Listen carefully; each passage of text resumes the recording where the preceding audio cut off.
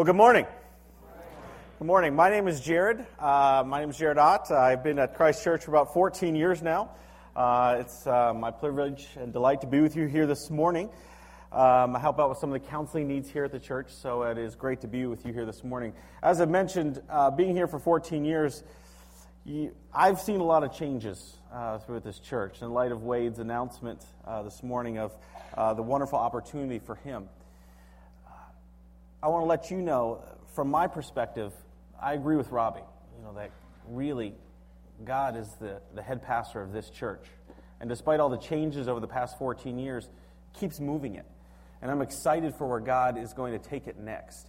And so during this 40 up, time of 40 up, I do encourage you to be in prayer about what's next and to focus on God, really, and not about our own feelings and emotions in the matter. So I do encourage you with that this morning. If you've been with us the past few weeks, you know that we've been in the series called The King's Cross, and we've been working through the book of Mark. And the subtitle of the series, if you don't know, is that the book of Mark really points to a tree. And we're going to see that this morning with this passage. This passage is not the easiest passage. So I did encourage the folks at 9 to strap in, put your boots on, because it's a tough passage. But I think that we can get some stuff out of it this morning. And what I'd like to do as we work through it is make 3 points or questions for you that we can apply to our lives. But before we do that, will you pray with me? God, thanks for today. Thank you so much for this church and what you're doing, Father. Thank you that we can focus on you. Father, I pray that it is about what you're doing and not how we're feeling. God, thank you so much for your word. I pray that you enter into this room as you have so many times over the years. Fill us up. Help us to feel your presence from our head to our toes. Be with me this morning. Speak through me. I pray that you use my lips. I pray that they are your lips. My heart is your heart. Father, help us to be open to the message you want us to hear this morning. In your name, amen. So some of you know I grew up in New Jersey, and I went to a small Christian school in Allentown, Pennsylvania. And because it was a smaller school, we didn't have some of the big sports like football. I wish we did. But our big sport was soccer. And so soccer was the big thing, so the whole school would come out to that. That was our big sport. And I remember every year we got very close to winning the championship. In my senior year, we got very close. We had a good year that year, and we got all the way to the championship game. And I remember we were down 1-0, and it was towards the end of the game. I knew we were getting close to being running out of time. And so I remember getting the ball right around midfield and dribbling up, and I thought, I'm going to take a shot. And it was one of those things where when you kick it, everything kind of slows down. And you had visions of, this is going in. And I'm going to be the king of the school. They're going to carry me off the field like Rudy. And it's just going to be a wonderful thing. I'm going to go to the school the next day, and everybody's going to hail me as the king of the school because I just went into overtime. We won. To my horror, not only was I close to the upper right-hand corner, but I was also close to the post as well. And the ball, missing by just a few inches, hit the post, ricocheted off, and went out of bounds. And a few minutes later, the ref blew the whistle, and the game was over. I remember coming off the field and my coach saying to us, hey guys, we were close. We were close this year. We were not far from winning that championship. Close, but not close enough. Now, why would I tell you that this morning? Am I trying to relive my high school sports career? Yes, I am. No. I tell you that because I think we're all very familiar with the phrase, close, but not close enough. When we look at this passage this morning, one phrase really stands out to us. But it should stand out to us. You are not far from the kingdom.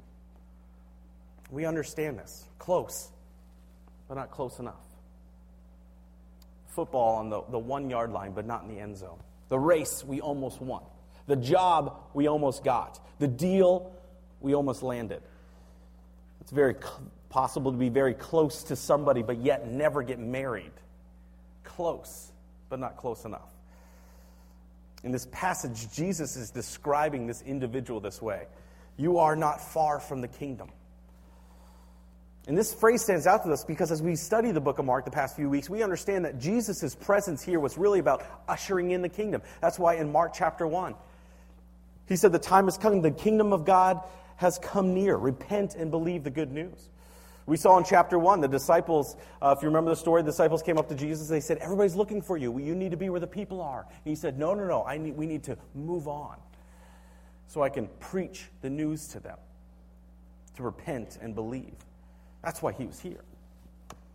And throughout the past few weeks, we've been talking about the miracles and the things that Jesus did are really a testament to the fact that he is the king, that he is the Savior. He has power to heal the sick, power to heal the paralytic. Last week, we saw that he has power over the wind and waves. He is the king. He's here. And he's ushering in the kingdom. He's calling people even today, hey, I want you to come into my kingdom. But it's not about what you're doing, not about your works. It's based on repentance and faith. Repent and believe the good news. So we understand this morning. So what do we have here? We have in verse 28, if you have your Bibles there, if you have your service sheet, in verse 28 it says, of the teachers of the law, one of the teachers of the law came and heard them debating, noticing that Jesus had given them a good answer. He asked, of all the commandments, which one is most important? Now, if you look at the chapter, you'll see that the rabbis were really trying to trap Jesus. They were asking him questions about money and marriage, and they were trying to really trap Jesus. And here you have a teacher of the law, someone who obviously knows the law very well, asking Jesus a question. Now, what we have to understand about this is that this question wasn't necessary to try to trap Jesus. We know this because he calls Jesus teacher. He affirms that Jesus gave a good answer. And so this question was probably more one of not one of confrontation, but more of clarification. Because this question was also very common in those days. You see, the rabbis, the teachers of the law, they looked at all the commandments. All the commandments. And if you don't know, there's 613 of them in the Old Testament. And so they would look at all the commandments, and they always try to figure out which ones were heavier weight, which ones were more important, which ones were less important. They also try to always condense it down to one sentence. So this man's question was really one of clarification. Jesus, I really want to know which one of these is the most important so I can do it. And you see in verse 29 the response. The most important one, answered Jesus, is this. Hear, O Israel, the Lord our God, the Lord is one. Now that's an important verse. Some people will look right over that. I know as a kid I thought, oh, that's great. Look right over that. But that's important. Because the word hear there is the word for Shema. In Hebrew, it means to hear. And this passage really comes from Deuteronomy 6, if you're not familiar with it. Deuteronomy 6, starting in verse 4, it says, Hear, O Israel, the Lord our God, the Lord is one. And 5 through 6, it says, Love the Lord your God with all your heart, with all your soul, with all your strength. These commandments that I give you today are to be on your hearts. Impress them on your children. Talk about them when you sit at home and when you walk along the road and when you lie down and get up. This is from Deuteronomy 6.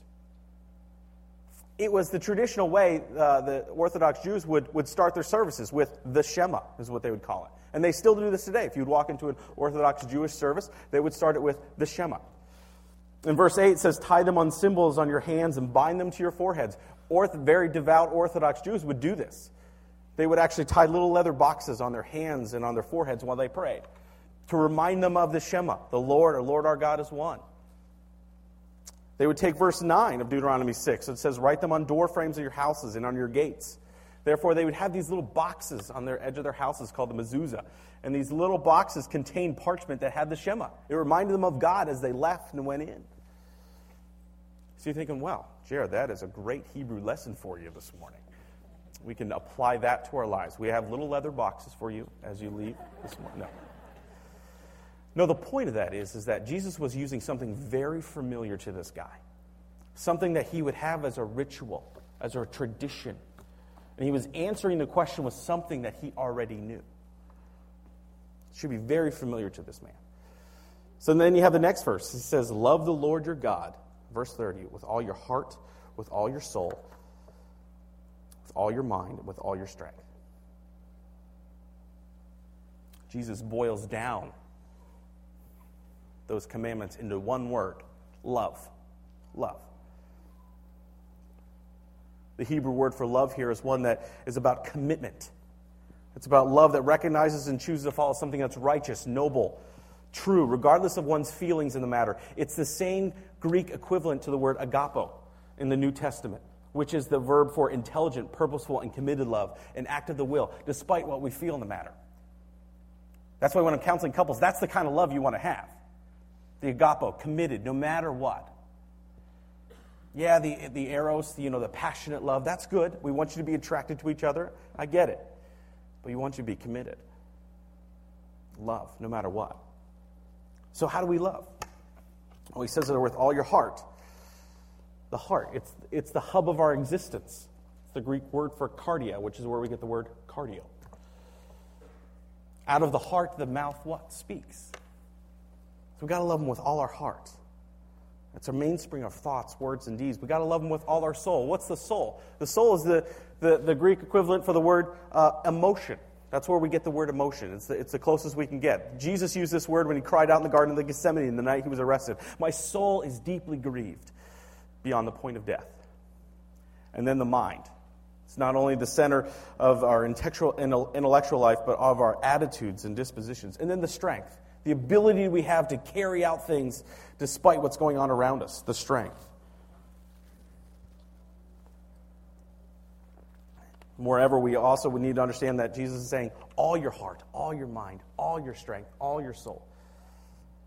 We have to use it to the fullest. That's why C.S. Lewis said, the only thing that Christianity cannot be is moderately important. It's everything. It's everything. It's total devotion to God. Now, how can you look at that and apply it to your own lives this morning? Because there are times that we do these different areas better than others. You may think, well, I really love the Lord, my God. I love him with all my heart, soul, strength, and mind. And I've talked to a lot of people who know Scripture inside and out. And I'll sit with them and I'll talk with them. And they will quote Scripture to me all day. And they'll have it in their minds that they love God. But in their heart, they're not following him whatsoever. Or you look at it a different way. You think, well, you know what? I know God is the center of my life. I love him. But when things get tough, when storms come up, my emotions are all over the place. I get worried. I get fearful. I get afraid. Or I'll talk to people who are very depressed, very down. And they'll say, you know what? I know the Scripture.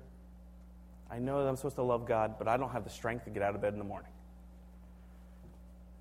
As we look at today, one of the things I really appreciated with Robbie this morning as I talked to him, because if you weren't here, Pastor Wade made an announcement about God calling him some other place.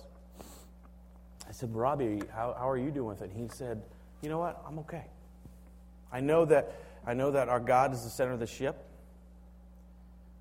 I know that this is what I'm supposed to be doing. I'm following him. And I have the strength. I'm just going to keep doing my thing. That's all of it working in unison right there. All your heart, all your mind, all your soul, all your strength. So are you doing that this morning? Point number one, are you doing that this morning?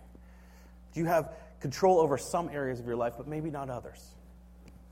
My encouragement is to make sure that you're doing it to the fullest, all your mind, soul, strength, and might. It's the key.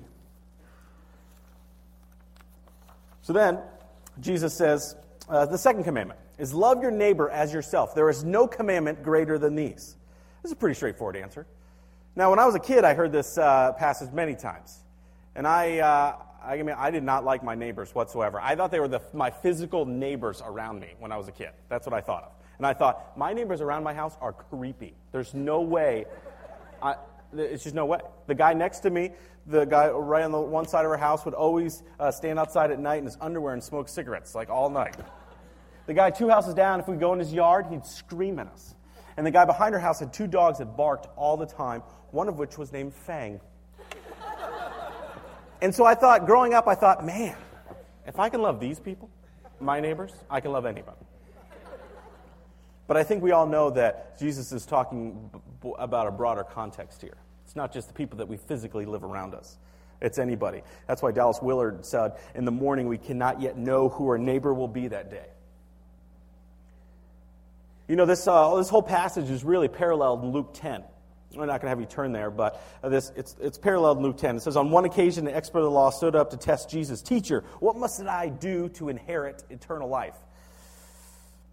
What is written in the law? He replied. How do you read it? And he answered, love the Lord your God with all your heart, with all your soul, with all your strength, with all your mind, and love your neighbor as yourself. Jesus said, do this and you will live. And the man wanted to justify it, and he said, well, who's my neighbor?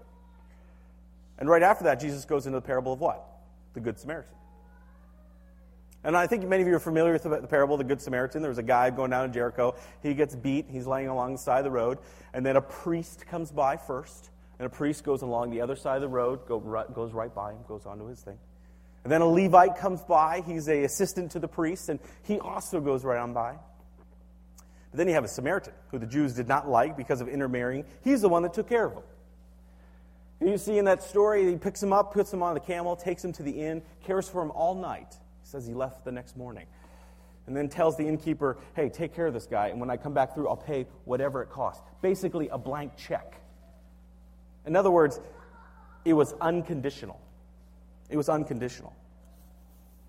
And the thing is, it had nothing to do with the guy needing or deserving love. The Samaritan didn't walk by and say, you know what, this guy did something for me, so he deserves it.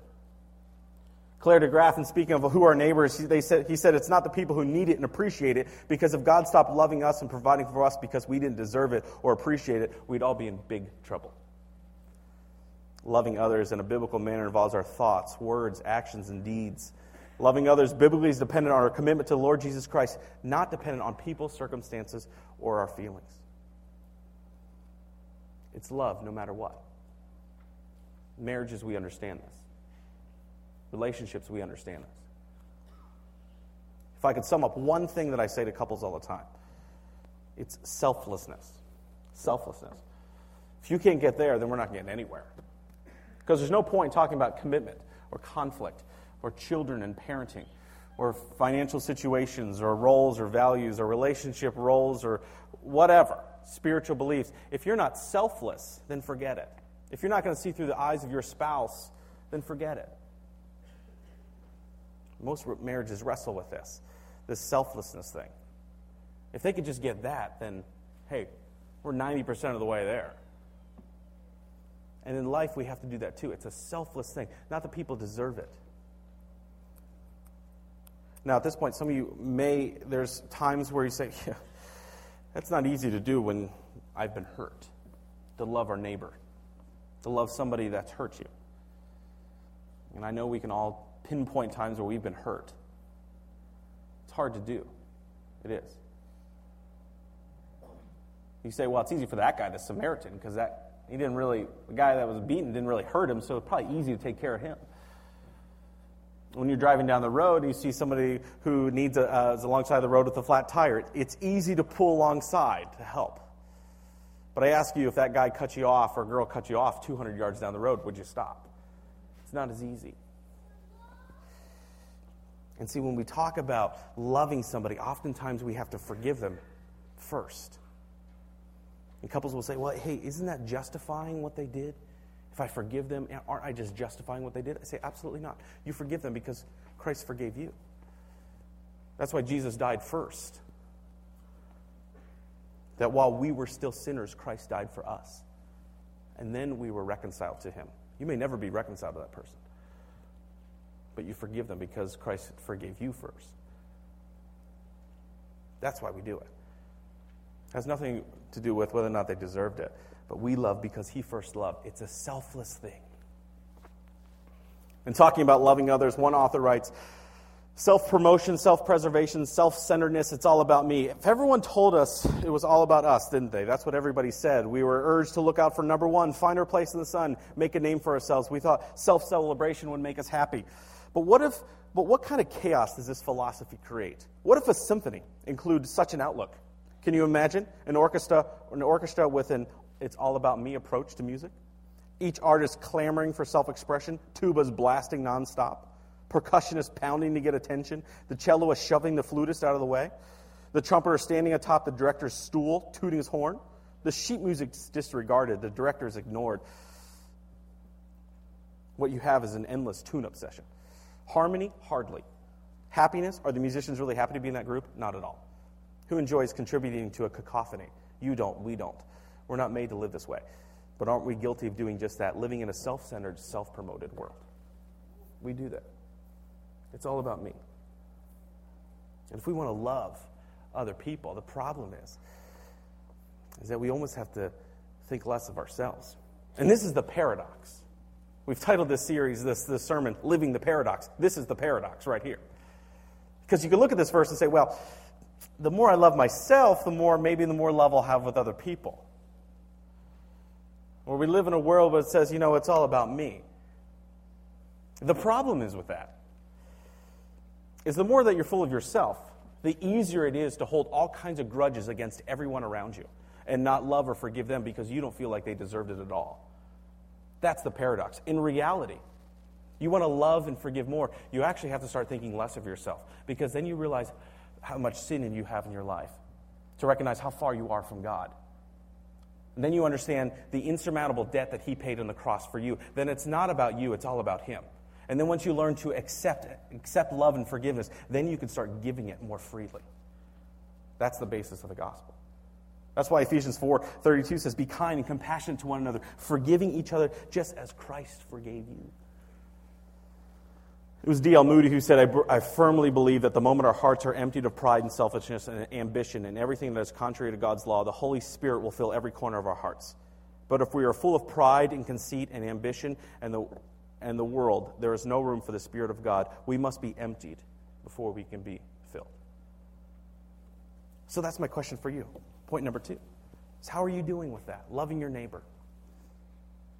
How are you doing with a selfless attitude towards those around you?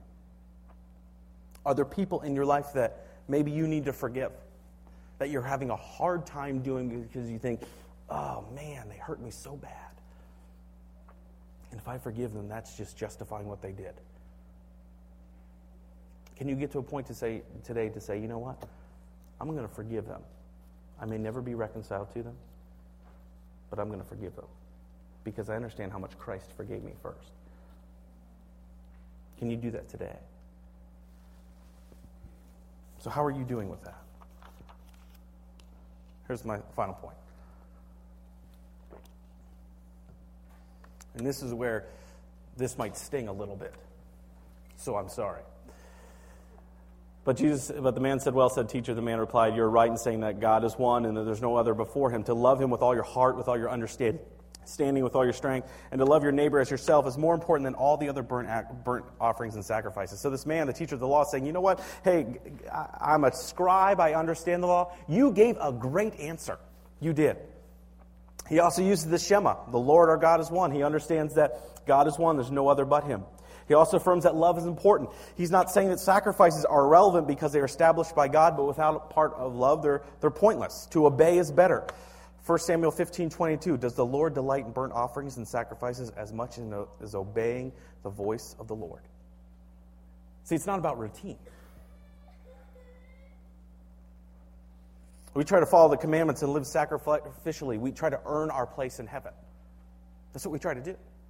Jesus, what is the number one commandment that I need to do to follow you? Jesus saw that he'd answer wisely. He said, you are not far from the kingdom of God.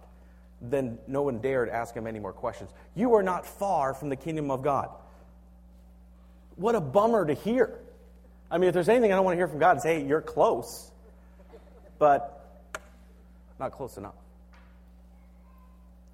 It's odd because this man was so religious. He's interested in finding which commands are there to obey God. It would seem logical that he would be in, not far, but in. This happened with a rich young ruler just 2 chapters ago in Mark 10. I'm not going to read the whole thing, but as Jesus started on his way, a man came up and he said, good teacher, what must I do to inherit eternal life? Jesus said, you know the commandments. You shall not murder, commit adultery, steal, do not give false testimony, you shall not defraud, honor your father and mother. And the man said, teacher, I have kept all these since I was a boy. And Jesus looked at him and says, one thing you lack. Go sell everything you have, give to the poor, and your treasures will be in heaven. Then come follow me. And the disciples were amazed at this. They said, how hard is it for a rich man to enter the kingdom of God? Who then can be saved? If that guy can't get in, who can get in? He's following all the laws. He says, one thing you lack. You're close, but not close enough. That's like the man who's asked in the story. He's not far. You're not far. You're close, but not close enough. You need to take one more step. Well, he needed to obey the commands of the God. It wasn't just that. He needed to repent and believe in Jesus as his Savior. That's the key. That's the key. He wanted to know what the number one commandment was. He called him teacher, when in reality he should have called him Savior. Repent and believe the good news. Some of us will say, I'm doing okay. I'm loving God pretty good. I'm loving my neighbors. Some of them I'm a little iffy on, but I'm doing okay there. The problem is, if you look at this, it says all your heart, all your soul, all your strength, all your mind. Well, that's inspiring, and we should feel inspired. It also should help us feel condemned, because there's no way on earth that I've done that every day of my life. And there's no way on earth that you've done that every day of your life. All your heart, all your strength, all your mind. That's why in Luke's gospel, Jesus tells the man about loving his neighbor, what must I do to inherit eternal life? He says, go and do the same. Go and do the same. But he already just got done saying, hey, if a priest can't do it and a Levite can't do it, do you really think you can do it? All. It's impossible to earn our way to heaven, to live perfectly. Christ is the one who paid for that penalty, for the perfection that we couldn't live up to. Because like everyone who's ever lived, this man was not able to keep the law perfectly in loving God and other people. To do so is impossible, because by the works of the law comes the knowledge of sin. Cursed is everyone who does not abide by all things written in the book of the law to perform. As a result, all have sinned and come short of the glory of God, so that there is none righteous, not even one. Jesus isn't saying that there's some people somewhere who could possibly make it in by keeping the law, by keeping those commandments. He's saying there's eternal death to those who disobey it. But there's good news. There's good news. Is that Jesus paid the penalty for that sin, for not living perfectly. So that, yes, we can not only get close, but we can get in. That's why Timothy Keller, who wrote in the book The King's Cross, who we base our passage, our whole series, says, if we concentrate on rules and regulations exclusively, we can begin to feel pretty righteous. But when we look at the heart attitude and what the law is really requiring and getting at, we begin to realize how much more we need mercy and grace. So the question to you, finally, last question, is how are you doing with that this morning? Are you trying to live up to some kind of perfection that you can't get to? Are you trying to keep the commandments? Be a good person. Love God, love your neighbors, go to church. Say your prayers. But are you there? At your funeral, will people say, he was or she was so close. Lived his whole life on the 1-yard line, but never got in. It only took one more step. That's what Jesus has been saying this whole series in the book of Mark. Repent and believe the good news. So if you haven't done that this morning, we want to give you the opportunity to do that. And it's as simple as saying, you know what, Jesus, I understand that I'm a sinner, that I can't live perfectly. That you paid a penalty for me, you died on the cross for my sins. So that I can be in heaven with you, so I can spend eternity with you. I believe in you and I want you as my Savior.